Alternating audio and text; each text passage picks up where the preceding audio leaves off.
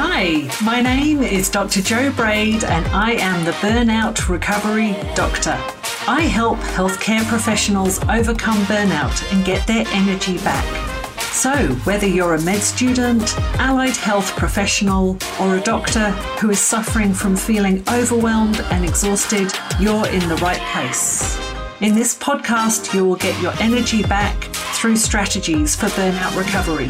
This show will give you the practical tips and mindset strategies to help you recover from burnout in healthcare. Are you ready? Let's dive in. You are listening to the Burnout Recovery Podcast. In episode 5, I am talking about one of the contributors to burnout triggers, high expectations we have for ourselves and think others may have for us too. So where does this all start? It can start well before we even start at medical school or in a role in healthcare. There may be expectations when you're growing up that you are expected to do well in your work or study in order to get acknowledgement from others or praise.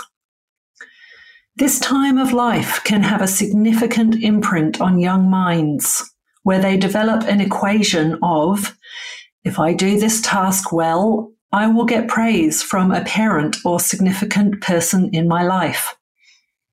Conversely, if I do not do this task well, praise will be withheld from me, or I will not feel safe in my immediate vicinity.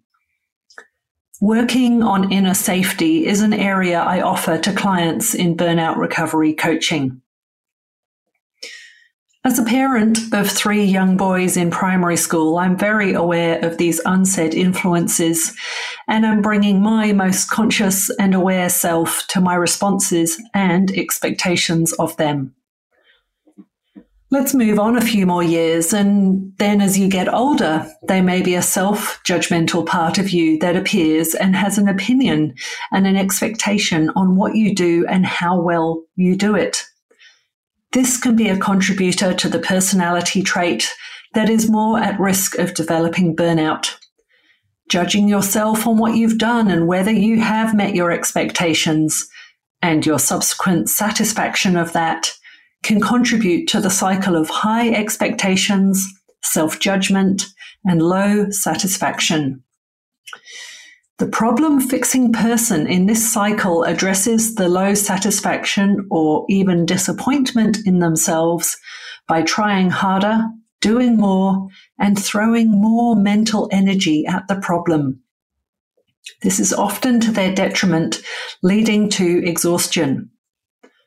This can show up in medical school with the competitive nature of training, as well as being surrounded by others with their own high expectations.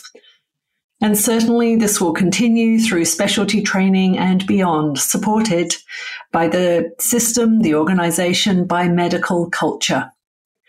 Now, I'm not suggesting we drop our expectations of the level of care or research or investigation that we do. Instead, I suggest following on from podcast episode 2, which was titled Connecting with Yourself with Awareness, that one looks or finds out with curiosity what our own expectations are, and are they even attainable? Do you want to keep those expectations or modify them? Are you aware of when you will have met them? I can totally relate to this personally.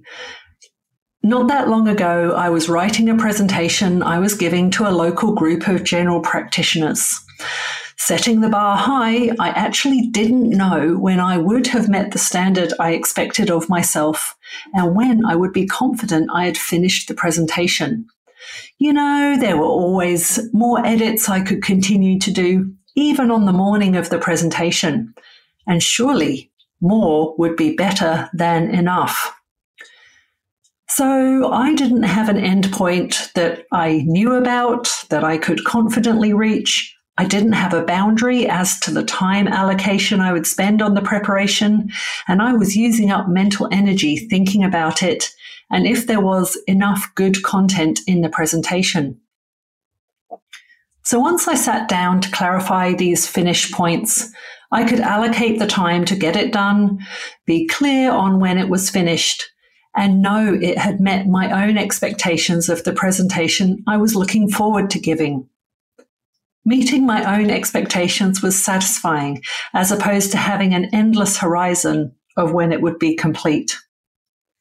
And our brain really looks for those dopamine hits, and this can be a form of getting a dopamine hit by having that end point for you.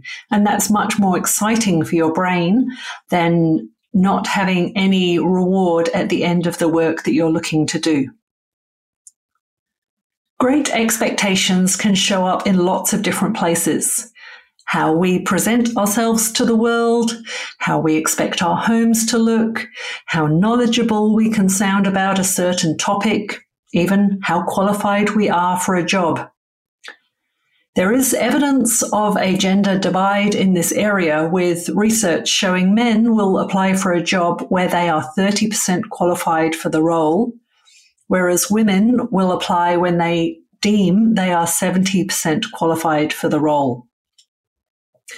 High expectations ties in with imposter syndrome. Again, evidence shows this is more common in women than men, where people expect the talent police are about to tap them on the shoulder and question their skill set for their role. This relates to what we perceive the expectations are that others have for us. And I see this in clients who come for burnout recovery coaching. For example, at their specific level of training in medicine, they're expecting themselves to, for example, provide a list of different possible diagnoses that a doctor 3 years ahead of them would be considering. So they're setting themselves up for disappointment because their expectations of themselves are much more advanced and with much more experience than they currently have. I really believe that open communication about expectations of others in the workplace and at home can save some of these headaches and areas of overwork. So that's a wrap up with today's podcast.